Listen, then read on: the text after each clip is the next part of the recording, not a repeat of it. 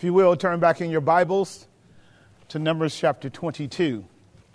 Numbers chapter 22. And I warn you that if you have an aversion to thinking, you might want to get up and leave right now. We are getting closer and closer, if we are putting our feet in the shoes of ancient Israel, to them obtaining the promise for which God had given them. And as I've stated before, when God is calling you somewhere, calling you to something, calling you to an assignment, there's always going to be somebody that doesn't like it. And so application has to come early in our conversation today, early enough to kind of build a bifocal attention, if we can, one on the historical text, as a lot of people really don't handle or understand the Old Testament well. The other is its application to us, because there's always an application. Remember what your Bible says. This is Romans 15:4. Those things that were written aforetime were written for our learning. Not merely for us to go, oh, that happened to them. And then again in 1 Corinthians 10, he lays these things out. These are examples, two boxes, patterns for you and I, that we might not do the evil that they did. So whenever we read Scripture, particularly the Old Testament, we want to understand it in its larger applicational lens in a present contemporary fashion, which is what we do, which is what I do with you, and we're going to do today. Before our eyes, there are two people that we're going to be dealing with. I want you to keep their names in view, because they're going to serve as a tandem, not only to discipline Israel, but to discipline us, because truth is eternal by nature. That means wherever you derive truth, it doesn't matter where it's from, all truth comes from God. And as a consequence, it being truth, it never changes. Facts can change, events can change, ideas can change, opinions can change. Truth never changes. So once you appertain the truth, it has permanent application across all of time, because God himself is the essence of truth. And so that's what we want to look for in our text. The title of our study today, our overarching theme, is Arise, Move, and Go. For those of you who don't know that, I repeat it because you and I, if you're true believers, when God called you by his grace, he called you to arise. Arise up out of darkness and to follow him who is the light of the world. Arise up out of spiritual death and live in relationship with the Lord Jesus Christ. Arise out of lethargy and idleness of life and actually be missional as a child of the living God in the world. God always has assignments for us. Arise, move, and go. That means every day you and I get up, we are to mimic the sun, metaphorically, which sets in the east and rises in the west, right? Did I get that backwards? Rises in the east and sets in the west. Me and my wife were in Santa Barbara the other day, and we were talking about how the geographical landscape is such where you're looking for the sun to set in one area, and it sets somewhere else, and so you get messed up in your head. It's all a metaphor, as you already know. The sun never moves. So this here is about perception, is it not? The idea of the sun rising for us is that every day God gives us a new day. That means you and I to rise up in newness of life and be about our Father's business, no matter how small the nuanced task for the day may be. You and I may be operating out of a set of normative principles where life is kind of mundane, and you ought to thank God for that too. I love mundanity. I love predictability. Because, see, I'm a habitual creature. I get up in the morning, I'm going straight to my coffee, and I'm sitting down at my desk, and I'm engaging in worship with the true and the living God, waiting for him to tell me what I need to do. Now, when that pattern gets broken, I'm a little bit discombobulated, aren't you? So normalcy and predictable patterns are good for us. They are necessary cycles by which you and I can take a stability, a purpose, and then begin to confidently walk in the things of God. Every now and then your life gets disrupted. It gets disrupted by trials and challenges, for which, as we learned last week, and we're going to pick up, those trials, when you don't properly interpret them, will become what? Temptations.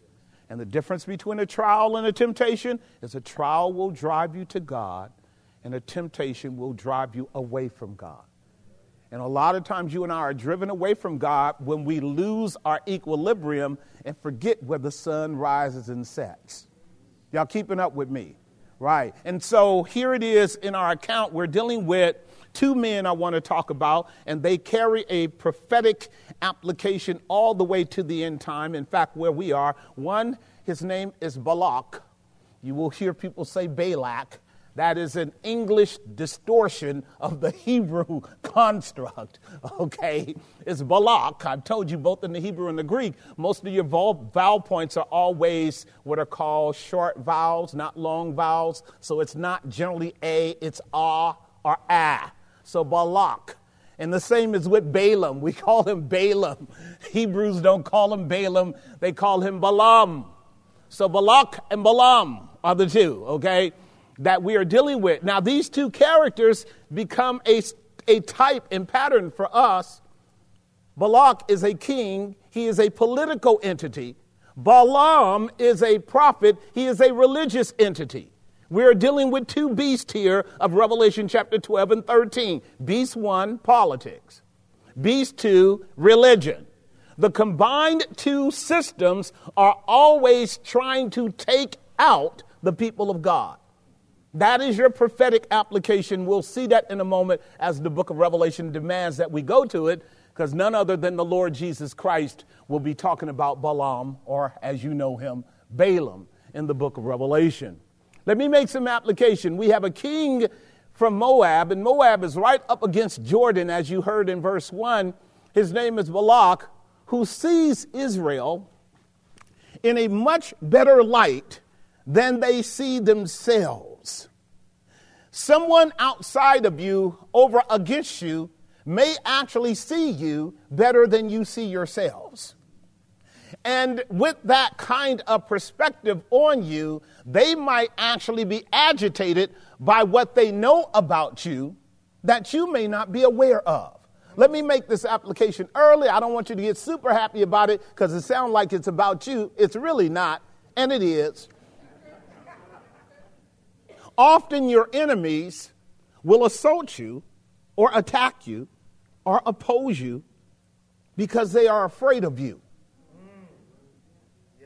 Often your enemies will oppose you, attack you, seek to hinder you, distract you, challenge you, make life hard for you because they fear you. That's what our text says. I'm not being super ingenious here. That's what it says. He was afraid of them. Okay, that's what the text tells us, verse 3. And Moab was sore afraid of the people. That's interesting, is it not? A lot of times you're dealing with adversaries and in situations that seem to oppose you, and you would think that what that is their own sort of pride and confidence and diminishing of you because they don't view you as significant. You might think that your enemies are coming after you because they view you less than you really are. But a lot of times adversaries, enemies, opposition are actually projecting on you their fears about you. You need to hurry up and catch that. And what that means is the child of God has to actually understand who they are and the authority that they walk in order to know actually what's going on here in this struggle, what's going on here in this conflict, so as not to take it personal. What if I am who I am by the grace of God? What if I am who I am in my gifting, my calling, my service, because God has equipped me? What if God is using me above and beyond my natural capacities? What if people are influenced by who I am and what I do simply because I'm walking in fellowship with my God? I am not conscious of any of that. I'm only aware that I'm doing what I'm called to do. In my own eyes, I'm nothing. But in God's eyes, I am his representative. Now, what that may do to other people, I'm not necessarily busy about that until it takes on a direct hit. Then I got to remember, like Jesus says, if they do that to you, it's really that they're doing it to me. Now, it's important to know that because, again, you and I are so toxically trapped by the narcissism of our own importance. A lot of times God gives you an enemy so you can realize you ain't all that.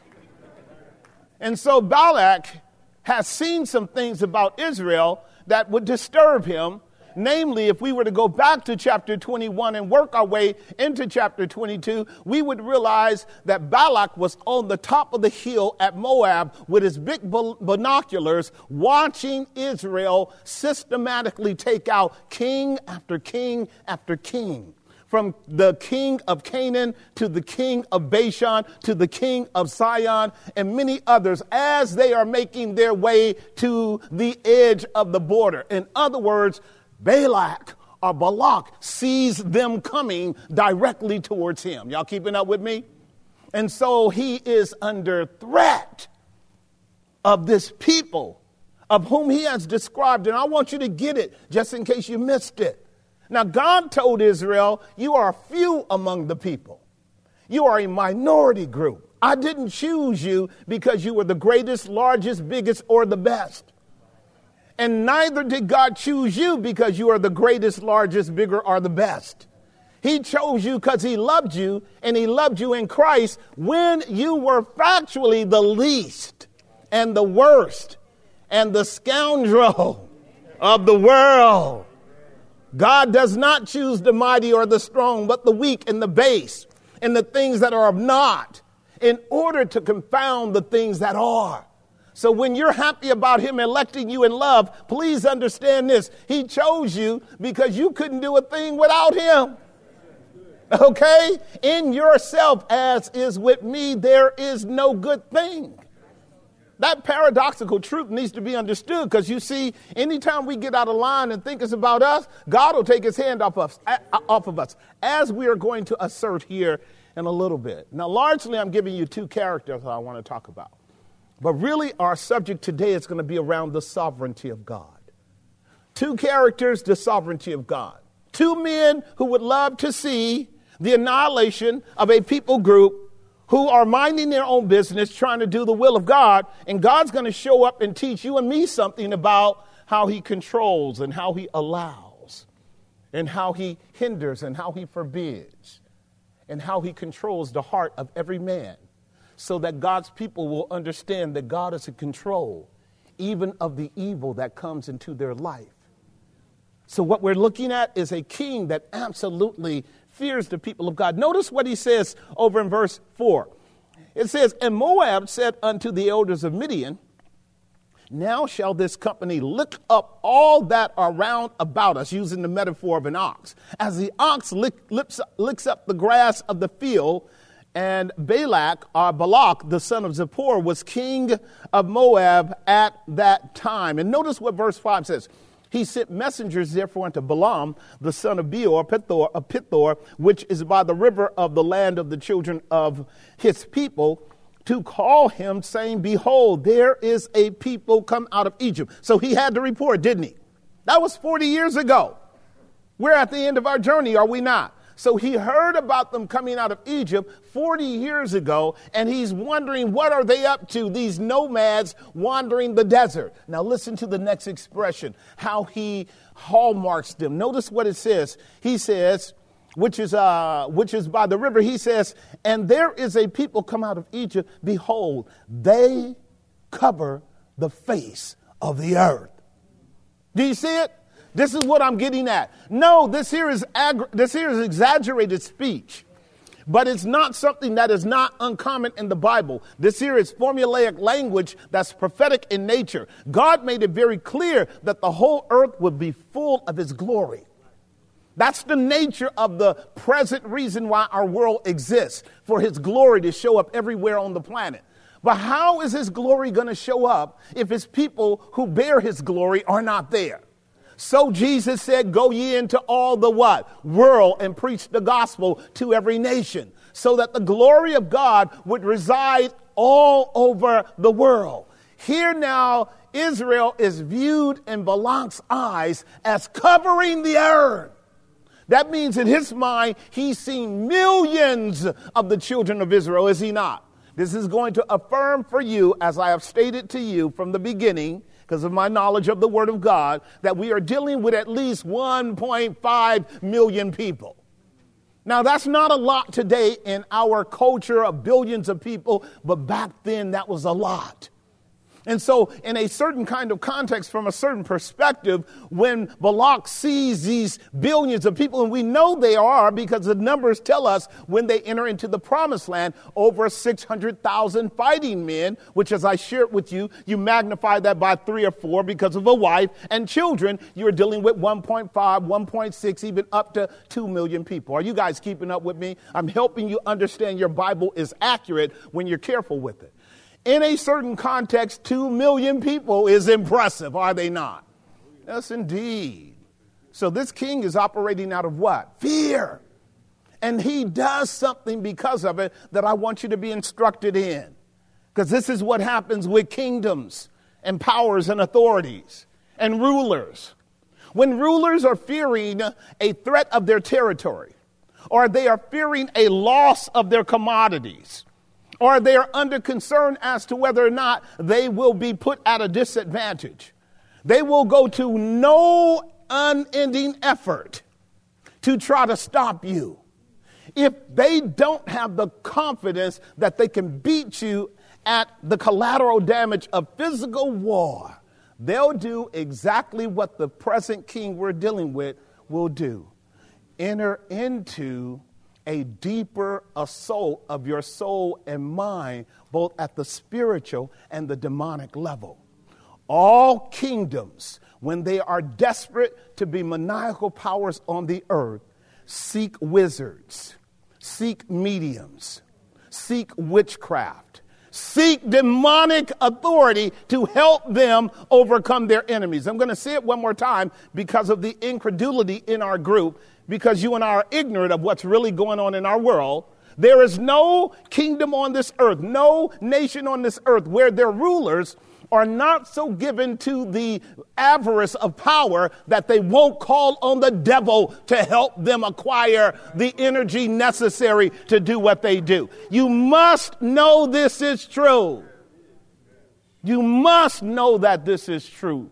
You must not be as ignorant as many shallow-minded Christians are who live in the physical and empirical dimension, thinking that's all that's going on is what we get on CNN News and Fox News. There's way more going on than what meets the eye.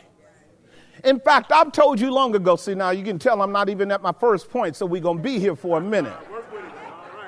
I've told you long ago that you don't get anywhere in this world in terms of matriculating up into a position of high influence that the devil doesn't put you there. I told you that. Our master taught us that. Here he is about to enter into his ministry, and the devil comes to him and says, if you want the kingdoms of this world, you got to bow down and worship me. So when you and I meet power authorities and kingdoms that are ruling in a magnificent way, most of the time they are under demonic influence, because your Bible tells you we are not wrestling.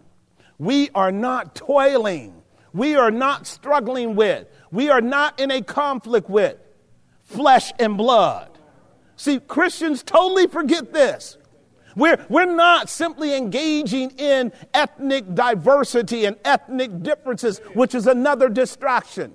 This is not about flesh and blood. This is about principalities and powers and dominions in high places operating behind the scene in synods and in councils and in bodies of authority to actually navigate the world in order for the enemy to have control over mankind. That's where you are. That's where I am. That's why our text is relevant today. A king and a prophet are collaborating together to stop the advancement of the cause of God. Did that make some sense? This is important for you to get. So there are going to be some times, and only you babies will never know it, there are going to be times when you're going through hell. Euphemistically speaking, I know a lot of my Christian brothers, Pastor, don't use the word hell.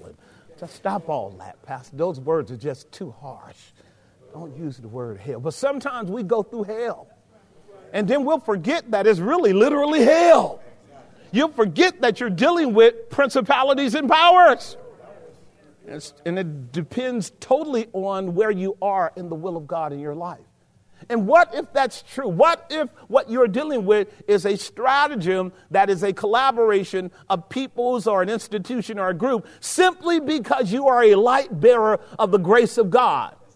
What if that's so? Your job is to immediately resort to the true and the living God as a shelter and a hiding place so that you can put on the full armor of God in order to wage war where you are at. It's not your job to fight and argue and open your mouth and get in trouble, because God will pull out his belt on you in the midst of your enemies and teach you some things about being stupid when it comes to spiritual warfare.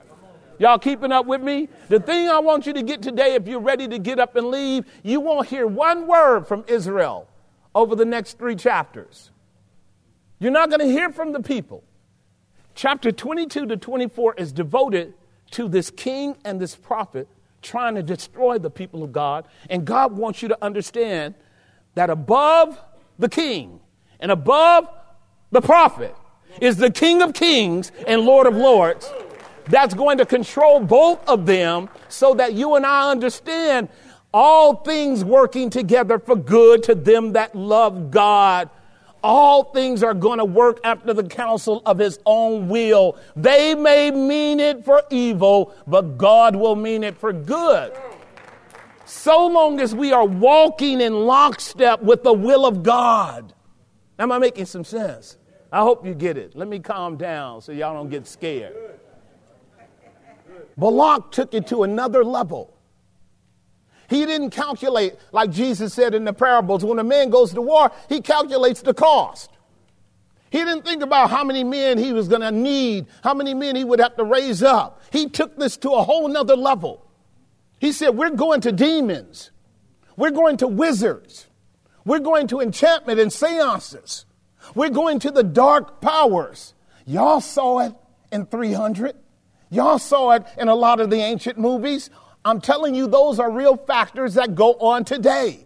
Kings and rulers seek wizards and priests and dark powers and witches in order to get from the underworld the help they need to try to subdue their foe, which is all in evidence that most of our leaders do not know the true and the living God.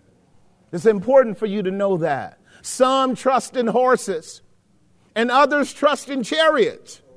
And then yet still others trust in witches and in demons and in Ouija boards and in prognostications and in prophecies and in the Kabbalah and in all of the New Age philosophical dark underbelly teachings that come from hell. And God had told Israel, don't you ever do it. As he's walking them up to the edge of a people group, he told them in Deuteronomy chapter 18, verse 10 and 11, you better not seek them. You better not incline your pathways to be curious about these wizards and enchantments. You better not find yourself reading the newspaper to try to get your lucky charm. There shall not be found among you one that makes his son or his daughter to pass through the fire. That's abortion today. That uses divinations, I'll talk about that, or observers of time, that is your Ouija board, that is your tarot cards, that is your zodiac systems, and observers of times, and enchanters or witches, which is growing astronomically around the world as we speak. You shall not seek these things to find out where the true power is. And Christians are all awash in that stuff, thinking that they can serve God and actually tap into that dark New Age gospel too. A lot of it is in your church, even in your religious leaders. I'm just telling you the truth. Or a charmer, or a consulter with familiar spirits, or a wizard, or a necromancer. That is one calling the dead. Stay with me. Whenever God gave Israel the warning not to do it in the Old Testament, they always ended up doing it. What you have before you in Balak and Balaam is actually a prophecy of the behavior pattern of Israel by the time God has to destroy them in 622 BC and 587 BC. They're going to go into the promised land, and they're going to look at all of these people engaging in all of these false religions, and they're going to engage in the syncretism of sinking into those very same things. Are you hearing me? They are going to actually do contrary to what Torah tells them to do. They're going to engage in it. This is how you collapse. This is how you apostatize. This is how you depart from God. And one might ask the question, if you're listening to me, why would they continually depart from the true and the living God, engage in that stuff? I'll tell you why. Are you ready? Because it's much more attractive than propositional truth. It's much more alluring in the flesh. Their mediums are often beautiful, gorgeous, almost naked women. And freaks of all kind across the spectrum of male and female phenotype or expression. They always come off to you with smiling faces, showing no traces, but full of demonic lies. They almost always do. It's attractive to you. Are y'all hearing me? It's way more attractive than the boring propositional truth of the Bible. It's way more alluring. If you're not grounded in a love for truth, where you walk in objectivity, you are going to slither your way on into those pathways and labyrinths which are ubiquitous online right now as we speak. And this is how Christians get trapped and become nullified and lose their identity and are never able to come up out of these systems. This is where we are today, behind the costumes and charades of your carnival celebrations. Vanity Fair is what John Bunyan called them. They are engaging in what you might know as false happiness, false joy. It's not real. False joys. They're really engaging in bondage, slavery, oppression. Spiritual wickedness are controlling these people who put on the carnival act for you. While outwardly they put on the clown face, behind the scenes they are depressed and almost suicidal. And they want you to be that way too.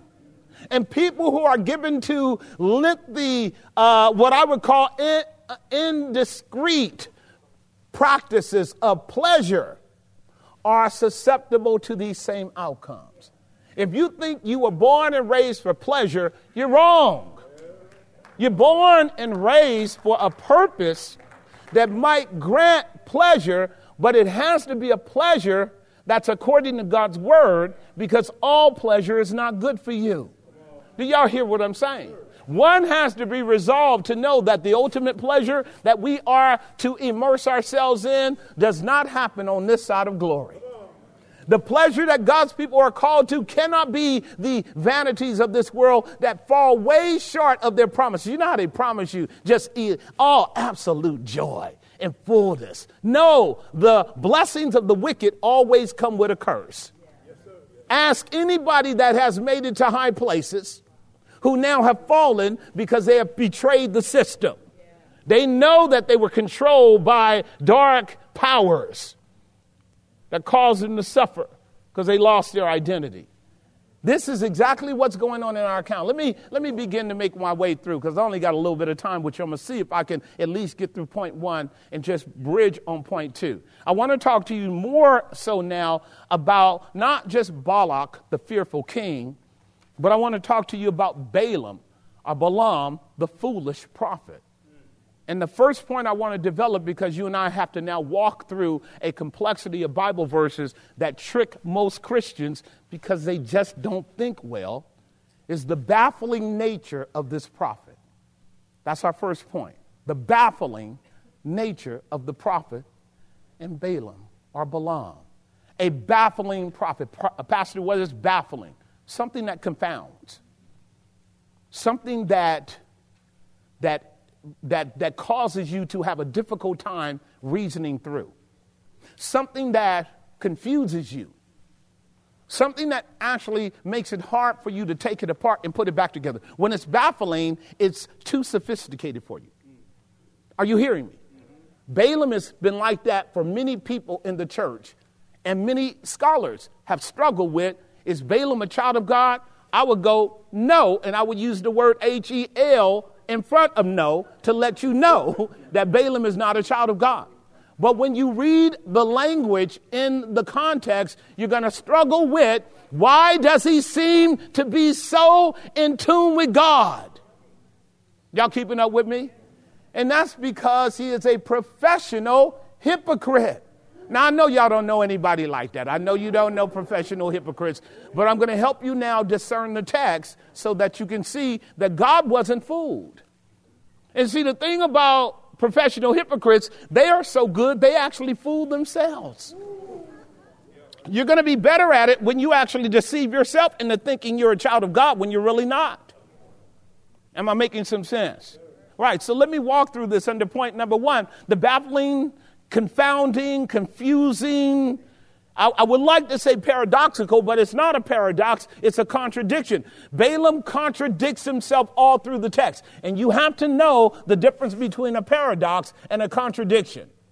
Okay? You are a paradox, as am I.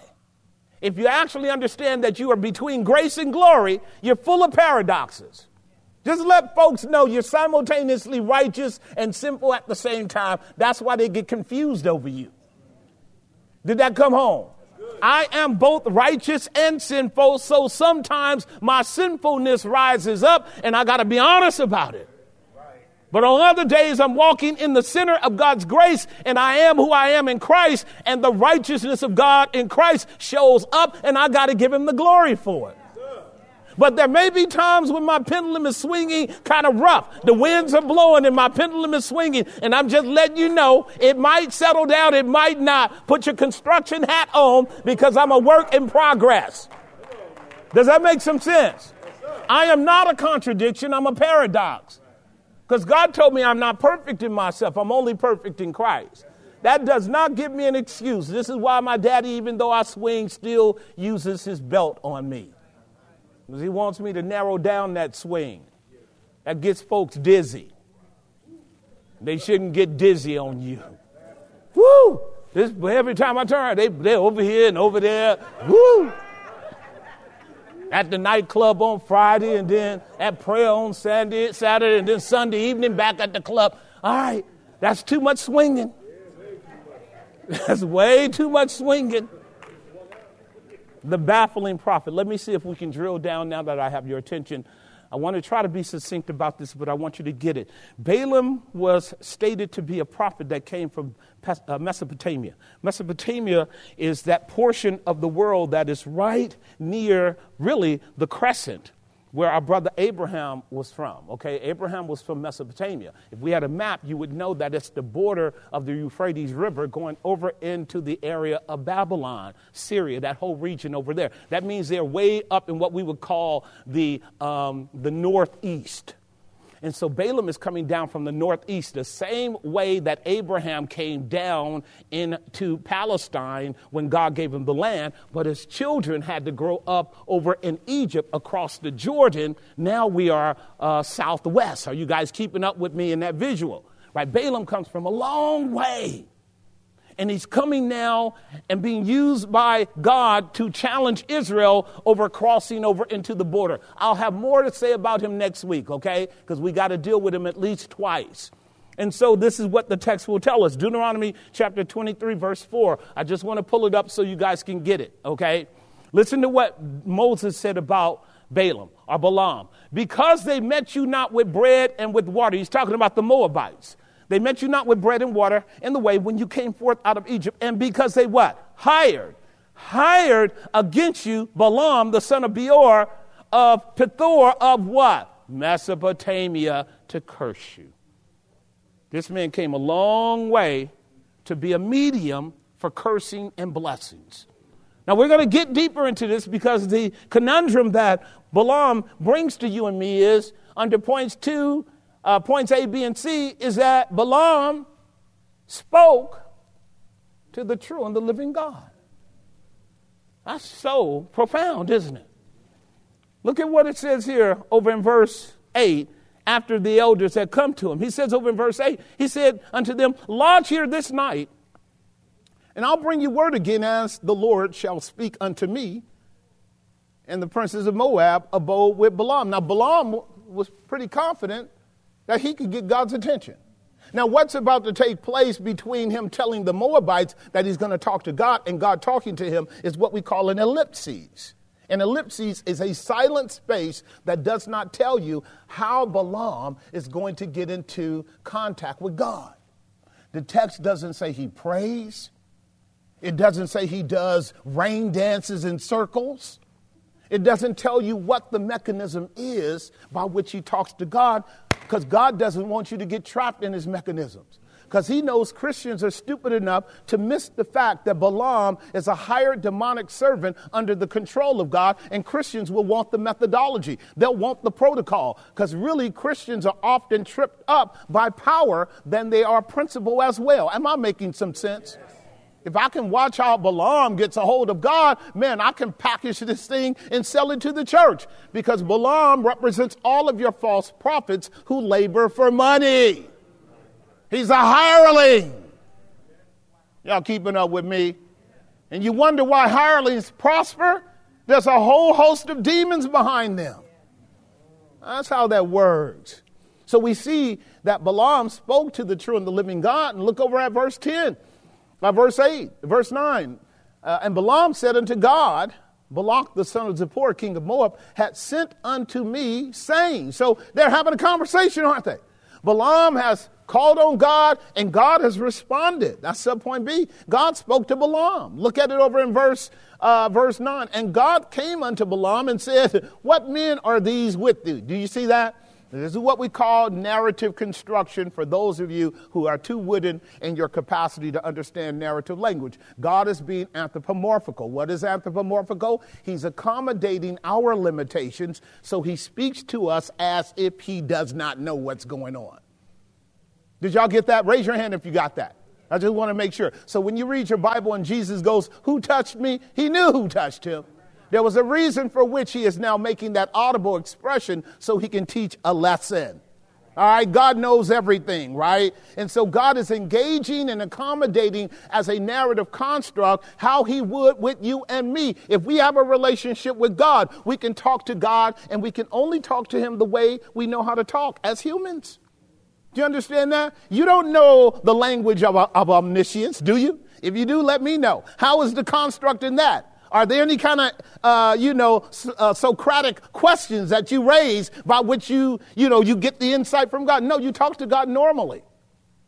And then God responds in his subtle ways to you, both in his word and in providence. You know that, right? But he's lisping, he's accommodating our weaknesses and limitations. Thank God for that. Okay, it's important for you to know. So he's engaging Balaam because God is intervening. He's intervening. You guys, you understand now, the plot is, let's destroy these people. God says that won't happen. And so he intervenes to engage with Balaam. Keeping up with me? All right, it's important for you to know. So it's really bizarre that Balaam could speak to the true and the living God. He does. And he repeats exactly what Balak says, verse 11. Behold, there is a people come out of Egypt, which covers the face of the earth. There it is again. Come now, curse me them, peradventure I shall be able to overcome them and drive them out. So Balaam is actually explaining to God what the assignment is given to him from the pagan king. There's some integrity there, which is also a conundrum. Because Christians, when they're not right, will lie to God if they even dare to pray to God, when you're not being honest about what you really are up to. Now, am I making some sense? Balaam is talking to God in the earnestness of the proposition that's come to him. Now, there are deeper things going on, and we're getting ready to understand that. But what he is doing at face value is simply repeating what the king said. Y'all got that? He's simply repeating what the king said, because what the king said is really an opportunity for Balaam. And he wants to see if he can have permission to get paid. Hood folk know what I'm talking about with that. All right. And so we read over in our outline, Balaam spoke to the true and the living God. God spoke back to him. Look at what it says over in verse 12. And God said unto Balaam, you shall not go with them. You shall not curse them, for they are what? I'm going to talk about that in a minute. So this was God's response to the conversation with Balaam. Balaam said, hey, a bunch of people came here, they don't like your children. What you want me to do? And God says, don't go, because you will not curse my people, because my people are blessed. Fairly straightforward. Would you agree? Is that fairly straightforward? All right, so it's time for you and I to learn something about Balaam. Balaam wasn't really seeking God. He was seeking wealth. Subpoint C, look at it. Balaam sought what? Balaam sought what? He wanted to get paid. Like, listen to me. If he didn't want to get paid, the conversation would have ended right there. We wouldn't even have 2 more chapters. God said, don't go, don't curse. My people are blessed. End of chapter. Balaam goes off the scene. We get a whole different event. Balaam says, no, let's keep talking. Sounds like a salesman to me. Y'all keeping up with me now? So I'm splitting the screen to show you how you got to be careful when Christians talk like they really mean business with God. Behind closed doors, however, there's another intent going on. Are you hearing me? We can frame language that's, I prayed about it. I prayed about it. I really was talking to God about it. I was finding Bible verses, too, to actually help me understand what I need to understand. And then I did my own thing, which is where we're going. Please look at verse 12 very carefully. You see it? God said unto Balaam, what? You shall not go with them. See, if he doesn't go, he can't bless or curse. Do you see it? You shall not go with them. This is so funny. God just told him don't go, right? Look at verse 13. And Balaam rose up in the morning and said unto the princes of Balak, get ye into your land, for the Lord refuses to give me leave to go with you. Do you see that? This brother struggling. You know how he framed it? I want to go, man, but the Lord refuses me to go. I really do want to go, but the Lord said, I can't go. I want to go, but the Lord. See what he's doing? This in politics, this is called equivocating. In politics, this is a triangulation. There are 3 parties in view. The party is God, the party is Balak, and the party is Balaam. Balaam really wants to go because, like I said, he wants to get what? Get paid. And so he has to frame it like his problem is God said I can't. And so you know what he knows? The king is about to up the ante. This is business as usual. Look at what it says. And the princes of Moab rose up and they went to Balak and said, Balaam refuses to come with us. And Balak sent yet again more princes and more honorable men than that. Y'all get on down. He sent them lieutenants. Now he's going to send them generals. Now notice what the text says in verse 19. And they came to Balaam and said unto him, thus said Balak, the son of Zippor, let nothing, I pray thee, hinder thee from coming unto me. What? I'm just keeping you guys close with the theological narrative. So now you got Balaam telling Balak that he would come, but God says no. And now you got Balak telling Balaam, come anyway, because I don't care about what God says. I need you to understand neither one of these men care about the will of God. Come anyway. I'll give you more money than you can imagine. That's what Satan was saying to Jesus. Bow down to me and I'll give you all the kingdoms of the world. Jesus says, you shall worship the Lord your God, and him only shall you worship. But there are a lot of people, including Christians, who will say, let's make a deal. And that's what's going on in your text. He says, for I will promote you to very great honor, and I will do whatever you say unto me. Come thou, therefore, I pray thee, and curse me this people. And watch this. And Balaam answered and said unto the servant of Balak, if Balak will give me his house full of silver and gold. He had his fingers like this while he was talking. If he will give me full of silver and gold, full of silver and gold. Notice what it says. I cannot go beyond the word of the Lord. Doesn't that sound so pious? He just did. I cannot go beyond the word of the Lord. Watch this. My God. That's Elohim in the Hebrew. Okay. El is God. I is what is called a personal preposition in the Hebrew. Im plural. Elohim. My God. The Lord, my God. Sound like some of these prosperity preachers. To do less or more. Now, therefore, I pray you, tarry ye here. Look at verse 19. Now, guess what he says to them? Now, tarry you here. Wait here, man. Wait here. Tarry you here also this night, that I may, watch this, know what the Lord will say unto me more. Maybe God will change his mind. You keeping up with me? You see how sinful we are? Right, I'm getting ready to teach you about the sovereignty of God now. I'm getting ready to show you something about divine sovereignty, which the average undisciplined Christian who loves to live on the grounds of his own choices hates.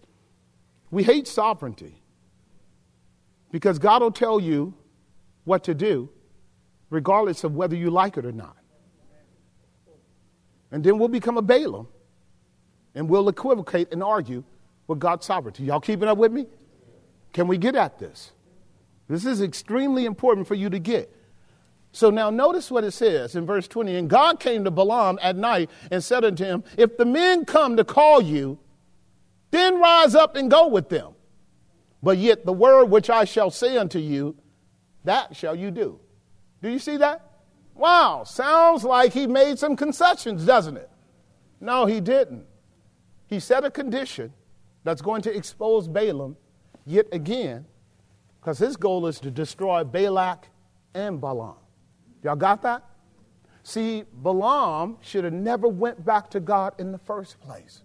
But because he did, what God is getting ready to show are aspects of his sovereignty. Does God know everything? Yes. Is God in absolute control? Yes. Is it with God yea and nay, or is it altogether yea? What do I mean by that? Is God a yes or no God? Numbers 23 lays it out very clear. He says he is not a God that he should lie, nor the son of man that he should repent. He's not a man that he should lie, nor the son of man that he should repent. If he said it, he'll bring it to pass. If he declared it, he'll make it good. Is that true? What that means is you don't come to God today and he say no and then expect to go back tomorrow and then he say yes. Right. Now you are wrestling with sovereignty and you are going to be opened up to a kind of discipline. So let me begin to walk you through this because that is point number D, subpoint D under point number 1. Are you keeping up with me? Balaam struggled with God's what? All right, look at verse 12 again. Notice what verse 12 says. And God said unto Balaam, you shall not go. Do you see it? Then he said over in verse 20, and God came to Balaam at night and said unto him, I want you to get this conditional clause. If the men come to call you, then rise up and go with them. Y'all got that? But yet the word which I shall say to you, that you are going to do. Now look over at verse 21. Are you there? And Balaam rose up in the morning and saddled his ass and went with the princes of Moab. Pastor, what are you talking about? He didn't wait for them to come. He went to them. The brother want to get paid. You keeping up with me? He's struggling with the sovereignty of God. Can you see it? He's struggling with the sovereignty of God. What is the sovereignty of God? It's the fact that God rules over everything. That's what sovereignty means. Sover is a English or Old Saxon term that means to rule. Reign means to have authority, to reign over. To sovereign means to reign over. And when you and I struggle with God's sovereignty, we always manipulate what God has to say in order to justify what we want to do. I know it hurts, but you need to hear it today. So now let's walk through the characteristics of sovereignty so that you can get it. I've talked to you about the characteristics of God's will because the characteristics of God's will constitutes his sovereignty. You can write these down if you want them. The first one is what we would call the private will of God. I've told you in times before, it's called the secret will of God. The private will of God, the secret will of God are simply those determinations that God has purposed that are so beyond our capacity to know that we don't have insight into them. God is doing a bunch of things past finding out. Would you agree with that? His thoughts are not your thoughts. His ways are not your ways. As the heavens are high above the earth, so God's ways are above yours. You got to understand that. God flies at a level that you can't breathe at. This is Deuteronomy 29, verse 29, part A. I'm getting ready to teach you 5 categories of the will of God so that you know that your Bible doesn't contradict itself. So now if you know that God is omniscient, he knows everything.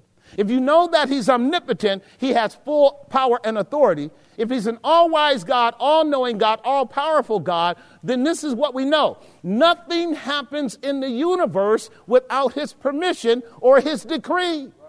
Am I making some sense? God never wakes up and is surprised by how we act. So if we act in a way contrary to God's word, he already knew it, didn't he? I'm getting ready to teach you something on that so you can get it. Lord, slow the clock down for these people. Deuteronomy 29, verse 29. Listen to it. I taught this church this many years ago. Some of you have forgotten it. This is old, fundamental theology rooted in a Protestant ethic, because we actually believe the Word of God, the Bible, to be the final and exclusive, inerrant, infallible Word of the living God. And whatever it says is true and right. Sometimes we understand it, sometimes we don't. This is not hard to understand. Notice what he says. The secret things belong unto who? That's what I'm talking about. The secret things belong unto the Lord. If we were to do a full-fledged development of that, what it would say is there are places and spheres and realms of dominion that God exists in, of which you and I, as little feeble creatures, can never penetrate. You will never find wisdom by effort. You will never find understanding by struggling. By strength, no man will prevail with God. You don't get to sit at God's elbow and listen to his counsel unless he wants you in on it. And because he loves us, he doesn't tell us everything. You know how you had that period of time with the kids when they was growing up and they kept asking you, why? And you had to pull rank on them and you just said, because I said so. Right, so like you didn't have time to explain to them things that neither could be comprehended, nor did it even really matter. Just stay in your lane, child. You'll be all right. Stay in your lane. Just stay in your lane. God got you, okay? I could go on and on with that because they will challenge you, won't they? See, and when you and I are constantly going, why? We are not trusting. And if you and I don't trust God, as often Israel did, we are now impugning God's character. Now, if God called your raggedy tail out of Egypt, destroyed the greatest country in the world, led you out with a high hand, nothing wrong with you, in fact, gave you gold and silver from the Egyptians, took you through the Red Sea, fed you with manna from heaven, gave you water out of a rock, made sure your clothes did not wear out one time, brought you from Egypt and put you on the border of your promise. Can you not trust God for a few more days to get you into the promised land? Am I making some sense? So what God does is try to show himself faithful to you in order for you to simply trust him. You ain't got to get up every day trying to find a God. I need to know what you up to. No, what you need to do is say, Lord, help me to trust you today. Trust in the Lord with all your heart. And don't lean on your little thumbnail, your little puny brain, your little puny pea brain. It's not bigger than a bird. You and I don't even have the wisdom of a blackbird. Did y'all know that? The secret things belong unto the Lord. This is what we call the private will of God. Look at the next line. But those things which are revealed, do you see that? Theology says that the Bible is the revealed will of God. Okay, I want you to get that. The revealed will of God. I'm about to give you that. I want you to comprehend that. The things God has revealed to us, they are for us. We have a depository of truth called the Bible. It is the revelation of the invisible God. It is the word of God given to us in written propositional form, right? So it's for us to navigate our way through this life as we seek God's understanding of what it's saying. Now notice the imperative. Those things that are revealed to us and are what? For how long? That we may think about them. See it? This here is what we call the preceptive will of God. All of God's precepts are God's will for us. For instance, in Genesis chapter 2, verse 16, a precept was given by God to Adam. You know what he said? All of the trees of the garden you may freely eat. That was a revelation. And it was precepted because it was an imperative. He has to eat to live. He says you can eat those trees. But then the other precept came. But the tree which is in the midst of the garden of Eden, the tree of the knowledge of good and evil, you shall not eat. That was a precept and will of God. Y'all got that? Very clear. You can do this, you can't do that. That's how God's word is. That's how parents are. He's our Father. He can tell us what we can do. He can tell us what we can't do. Now, you argue with God and act a fool all you want. Now, I want to move from the private will of God through the preceptive will of God to now what I call the permissive will of God. Permissive. The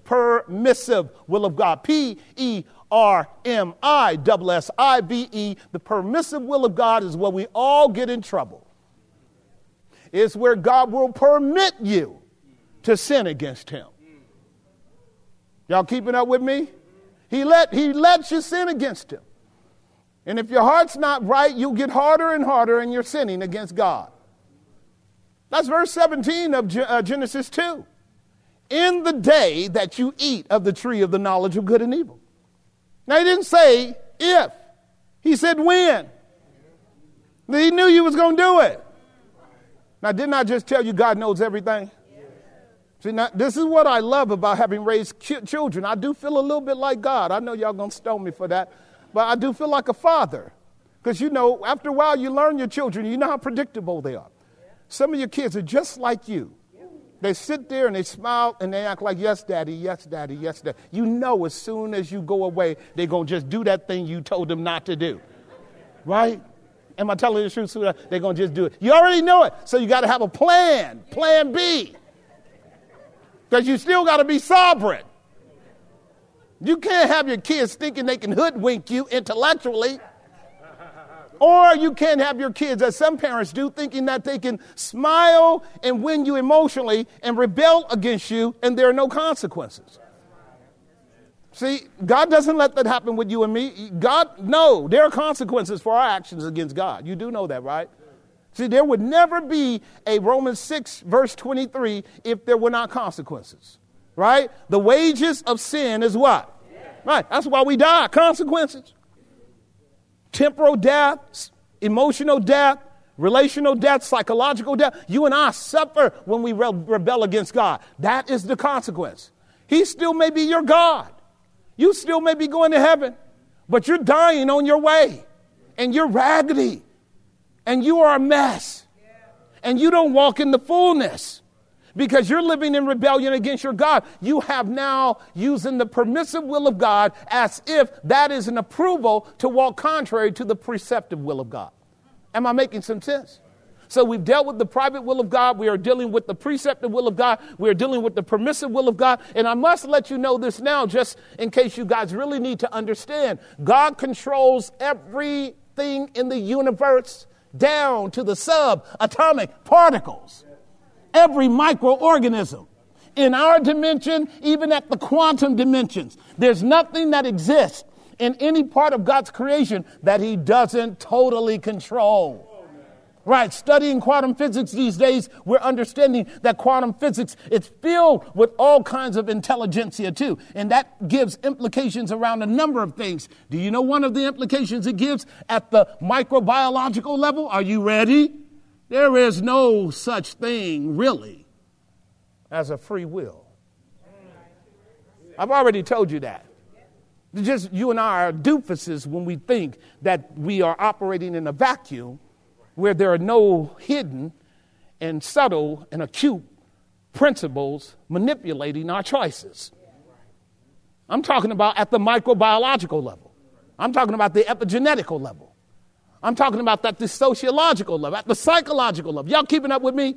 Y'all don't mind being in a theology class, do you?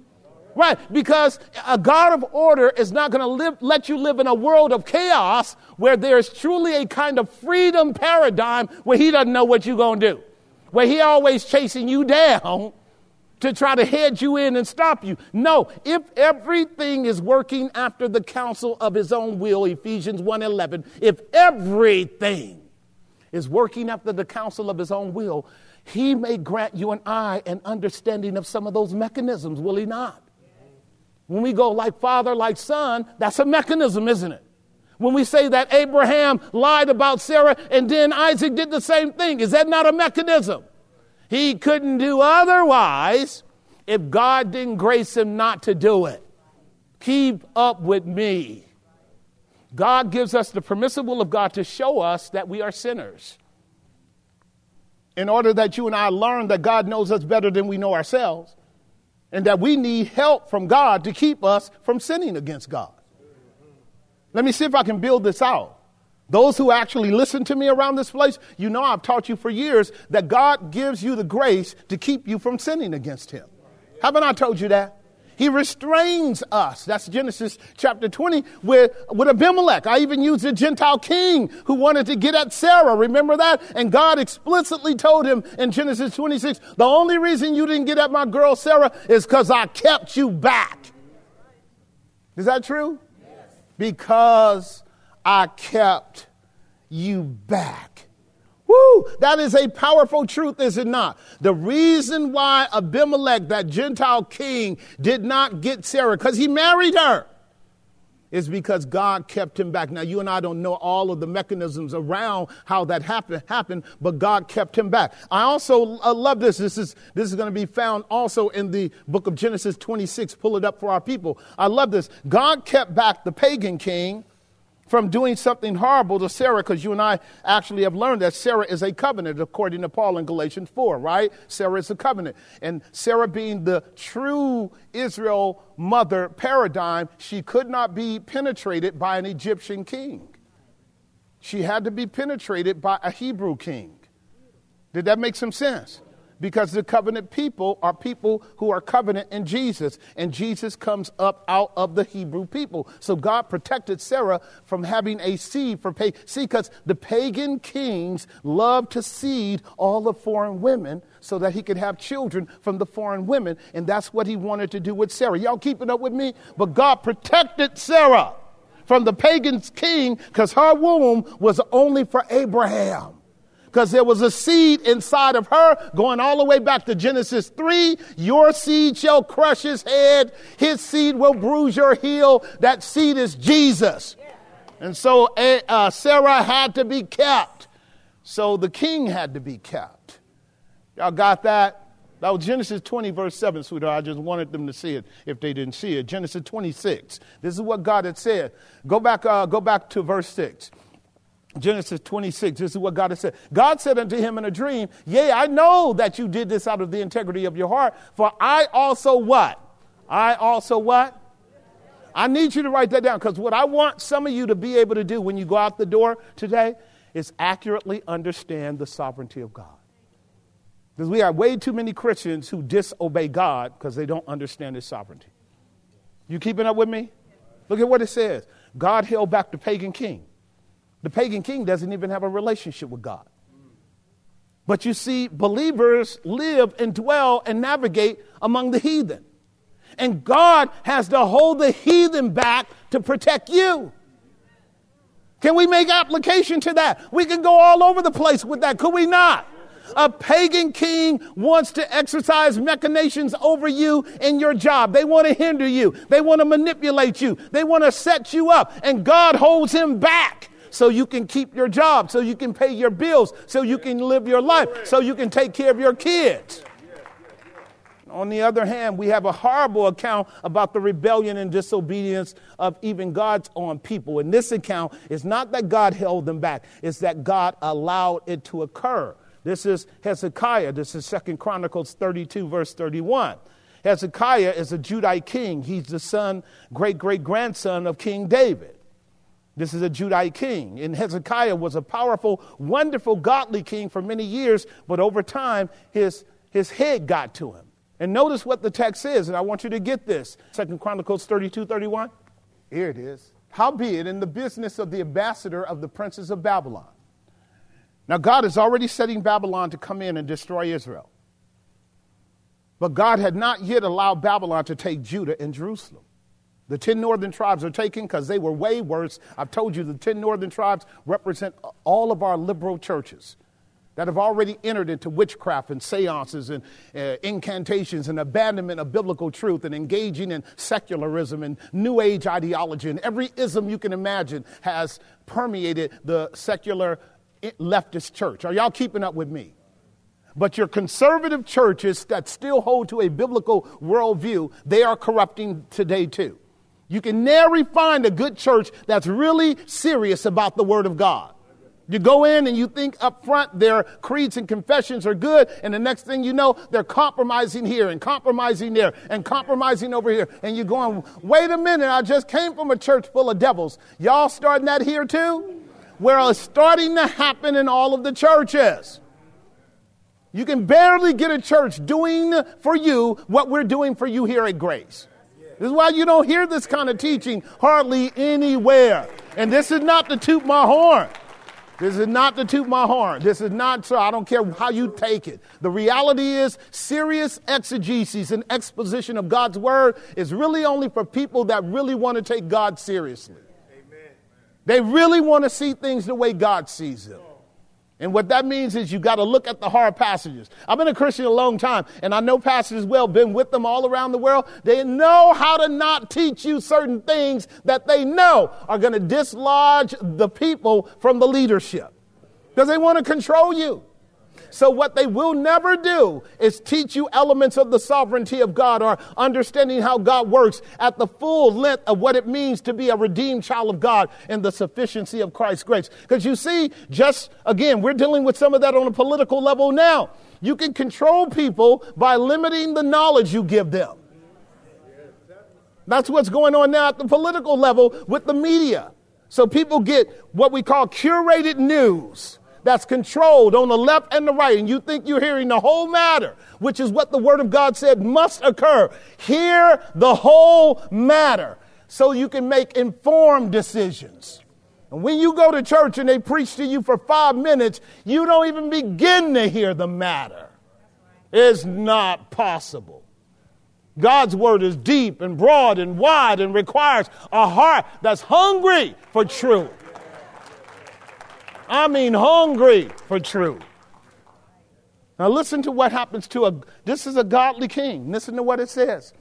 The ambassador of the princes of Babylon came, who sent unto him to inquire of the wonder that had been done in the land. What wonder? The wonder that King Hezekiah had engaged in. He built Israel up, Judah up in such a way, water ducts and all kind of beautiful buildings, all kinds of monumental works. He was massive. And so the world was coming to look at the works. Are y'all keeping up with me? Now watch this. And God left him. See, now if God had kept Hezekiah, he would have said, who are these men that are trying to come in and see what God has done? Babylonians. Babylonians? Oh, no. You can't come in here because we know that you're sworn enemies of God. See, the Babylonians came in so they could take pictures, to take it back to the king to say, this is what we need to do. Now that we got a landscape of the land, we got a geographical framing of the land, we know how now to come in and get the Babylonians because Hezekiah was full of himself. Am I making some sense? And this is dreadful because God had just healed him of a disease that was about to kill him. When Isaiah told him to take a bunch of figs and put it on your boil and God will heal you and he'll reverse your life for 15 years.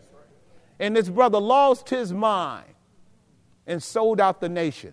And if you read the text further, Babylon came in and took Israel because God what? He left Hezekiah. So when we talk about God keep us, what we're also saying is, God, don't leave me. Don't leave me. What do we mean when we say that? We're meaning that we know that our heart is deceitful and desperately wicked. We know that we can lie to ourselves. We know that we can reframe it and say it the way we want to, and it don't correspond to the truth. See, if you really believe God, you will tell him to keep you, and you will tell him, don't let you go. Right. It means that he's your shepherd. That means he holds your hand and takes you where you need to go. That means he graces you to follow him so that you don't go off the trail. Am I making some sense? Right. So the sovereignty of God will allow you and I to sin. If we don't understand, we need to call on God to keep us. Right. So when you hear promises like, God is working in us the will and to do of his good pleasure, they have inherent in them a human responsibility as well. Do they not? Right? Divine sovereignty and human responsibility are tandems that go together. God will tell you what you need to do, and he expects you to ask God for help to get it done. Right. And so when you and I fail to do that, we are challenging God at the level of sovereignty. Am I making some sense? Right. So we have the private will of God. We have the preceptive will of God. We have the permissive will of God. Then we have the decretive will of God. What is the decretive will of God? Every messy thing that goes on in your life and mine and in the world is still going to work to good. Listen to Isaiah chapter 46, verse 10. Isaiah 46, 8 through 10. I want you to get this as a characteristic of God. Because what I want you to be able to do is to manage that all this crazy stuff going on in your world, which seems like nobody wants to do what God wants them to do. God's allowing them to do that. Because if he wanted to keep them from doing it, he could. The hearts of the kings of the world are in the hand of a sovereign God, and he turns it whithersoever he wills. Is that what the word of God says? Of course it does. What does that mean? When a king goes off the rail, God left him. When a king stays on the course, God kept him. When a child of God acts a fool, God left him. When a child of God keeps the course, God kept him. Those are good axioms, are they not?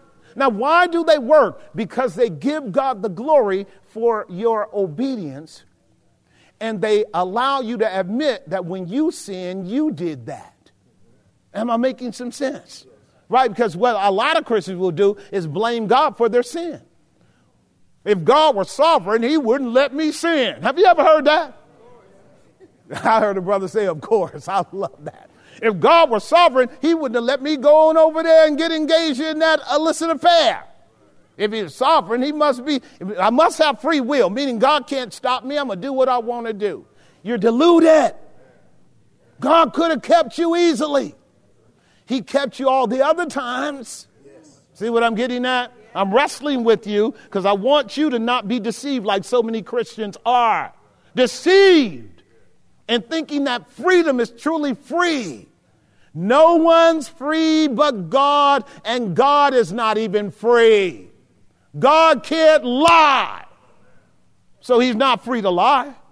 God can't change, so he's not free to change. And God can't fail, so he's not free to fail. Do you hear what I just said?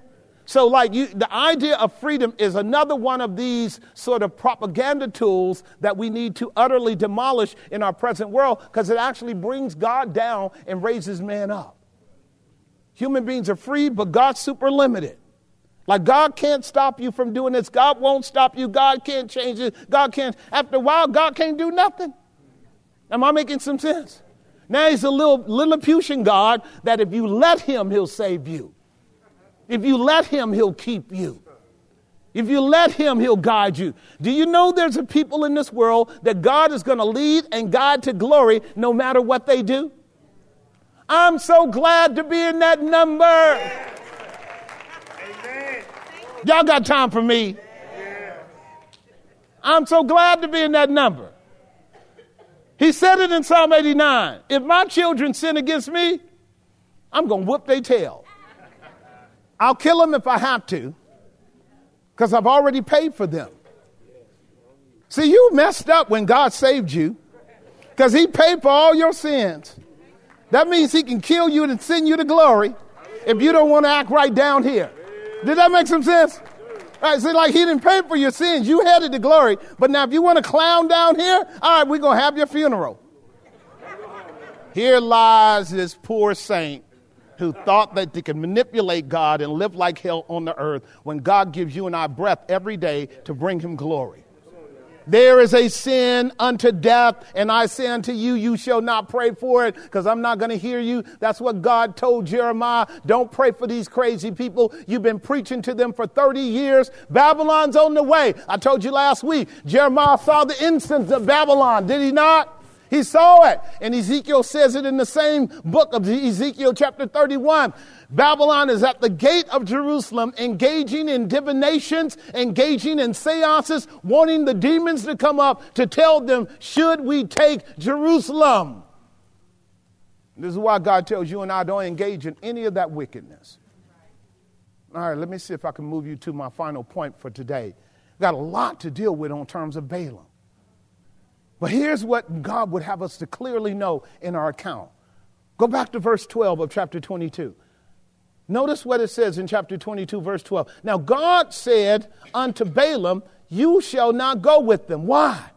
You shall not curse the people. Why? For they are blessed. Now, didn't I just say God can't lie, change, or fail? If God has blessed you, you cannot be but blessed. Am I making some sense? Now, I could categorize this, but I see my time is up. I could actually give you categories on blessings. Some blessings are material. Some blessings are spiritual. Some blessings are temporal. Some blessings are eternal. It doesn't matter. When God blesses you, no one can curse you. They can try, but they can't prevail. No weapon formed against you can prosper. Every argument raised against you, God will call it to fall because your righteousness is of God. Am I making some sense? Point number 3, a blessed people of God. Blessed. There's 2 ways for you to understand that. Well, I think I still have your attention. Always understand in the Word of God, the idea of blessing is understood 2 ways. The first way it's understood is what we get to do when we care and love about people. It's called pronouncing a blessing. Y'all keeping up with me? Right. And learn to be that way, child of God. Learn to be a blesser. Jesus told you that. Bless and curse not. He told you that. Learn to pronounce blessing. Learn to say, the Lord bless you. The Lord keep you. The Lord calls his face to shine upon you, which is what I do every week to us. I don't care how raggedy you are. You still need God's blessings. And so your job is to bless people. The Lord bless you. That's called pronouncing a blessing. And this is what the psalmist is about. We are called to bless the Lord at all times. Make sure the praises of God are continually in our mouth. I will bless the Lord. I will bless the Lord who is worthy to be praised. So we pronounce blessings on God, and then we declare the presence of blessing. When you know that a person is blessed, you recognize the blessing. Blessed is the man that does not walk in the counsel of the ungodly. Blessed is the nation whose God is the Lord. Blessed is he that keeps you. See, when you and I are blessed, that is an indicative of God having pronounced blessings on us. So the Bible tells us in the New Testament, God hath blessed us. Past tense. Is that right? With every spiritual blessing in heavenly places in Christ Jesus. That means I'm fully resourced with every spiritual blessing from God to keep me from falling, in order that he might present me faultless before the presence of his glory with exceeding joy. When you're a child of the living God, you have the eternal, secure, irrevocable, unchangeable blessing of Christ in your life. Y'all got that? You're blessed and no one can curse you, because as we learned week before last, Jesus bore the curse. He bore the curse of the snake. That was last week. He took the S out, and now we have the cure. Is that right? Cure, whole, saved, healthy in Jesus. You and I are headed to glory, and nothing will stop us from getting there. And this is exactly the paradigm or the model with Israel. Israel is headed to the promised land, and God says, you're not going to stop them. They're crossing over. And you're not going to stop God's people. They're going to cross over into glory too. Did y'all get that? We're headed there, children of God, because God brought us out of darkness into his marvelous light, and he's keeping us, and he's guiding us, and he's constraining us, and he's disciplining us. That's the idea of being blessed. And what Balaam was reminded of in this is in Numbers 23, verse 19 and 20. Hear it as we close it down. Listen to this. And again, I'm going to be picking this up because we're headed to chapter 23. But listen to what God says in chapter 23, verse 19 and 20. Are you there? Here's what it says. And he took up his parable. That's Balaam. And said, rise up, Balak, and hear this. Hearken unto me, you son of Zippor. Now, in a very ridiculous and a provocative way, Balaam is still having a conversation with Balak. Balak got oxen all over the top of the hill. They want to sacrifice and get God to to bless, to curse the people. And now Balaam is saying one more time, I need you to hear what God has decreed concerning his people. Are you there? Verse 19, God is not a man that he should lie. Did he tell Israel he's going to bring them to the promised land? Nor is he the son of man that he should repent. Did he tell them that he would make them the head and not the tail? So you see, God's going to bring to pass his word and will in the lives of his people. That's you, that's me too. Listen. It says that he should repent. Hath he said, and shall he not do it? Or hath he spoken, and shall he not make it good? That verse underscores in our outline the protection of God. If God tells you he's going to get you somewhere, doesn't he have to protect you? He has to protect you. He has to protect you while you're walking, while you're waking. He has to protect you while you're asleep. He has to protect you while you're tired and even when you're strong. Stay with me. God has to protect you constantly because you can't keep yourself. God has to protect you from dangers without. And God has to protect you from dangers within. God has to protect you from your enemies without, the snakes without, and God has to protect you from the snakes within. God has to protect you from your own evil heart, from your own crazy mind, from your own wicked plans. God has to protect you. Y'all keeping up with me? Proverbs chapter 19:21 says there are many devices in the heart of a man, but the counsel of the Lord that shall stand. If he declared he's going to save you, he's going to get you to glory, even if he has to tear the world up to do it, if he has to break every limb in your body, if he has to shut down your mind, if he has to make you mute, if he has to close your mouth so that you don't lie against him, he's going to get you to glory. Remember what Jesus said? It's better to enter into glory lane than to go into hell with both hands and both arms. It's better to enter into glory with one eye than to go into hell with both eyes, lusting and sinning against the true and the living God. God means to let you know when Christ died on the cross, he bought you lock, stock, and barrel. Every toe, every toenail, every follicle of hair on your head, God bought it. Every crazy idea in your mind, Christ paid for that. Every sin you ever committed, Christ has paid. It's paid. It's totally paid. Jesus paid it all. All to him I owe. Sin hath left a crimson stain. By the time I get to glory, he has washed me white as snow. When I enter into heaven, God will have cleaned me all the way up. All the way up. Yes. I know it's too good to believe, but that's the God we serve. He has blessed, and no one can stop that blessing. No one can stop that blessing. Listen to it now under subpoint B and C in our outline. He protects his people, and it's because he has propitiated his people. What does that mean, Pastor? There you go with big words again. All of the sacrifices that Israel had to engage in the wilderness, morning, noon, and night, the blood had to keep flowing. It started on Passover, the night they left Egypt. The blood had to flow. Did y'all hear me? Yes. The blood in the water, the blood on the doorposts. The Red Sea opens up. They get washed in the Red Sea. The blood of the Lamb, one big collective baptism. They get washed out of Egypt into Christ and all the way through the wilderness for 40 years. Blood in the morning, blood at noon, blood at night. Why? Because without the shedding of blood, there is no remission of sin. I'm glad we have a high priest in glory whose blood avails with God. And I've told you this before, Hebrews 10, we draw near to God with a pure heart and wash bodies because he ever lives to make intercession for us. And the blood of the living God never waxes warm, old, or dry. Cold or dry or old, it does not get stale. It does not lose its efficacy. He washes us by his blood continually. This is the reason why you get up every day after acting a fool yesterday with God still on your mind. Somebody better give him a praise right now. Listen, you act like you lost your mind yesterday. You did the stupidest thing.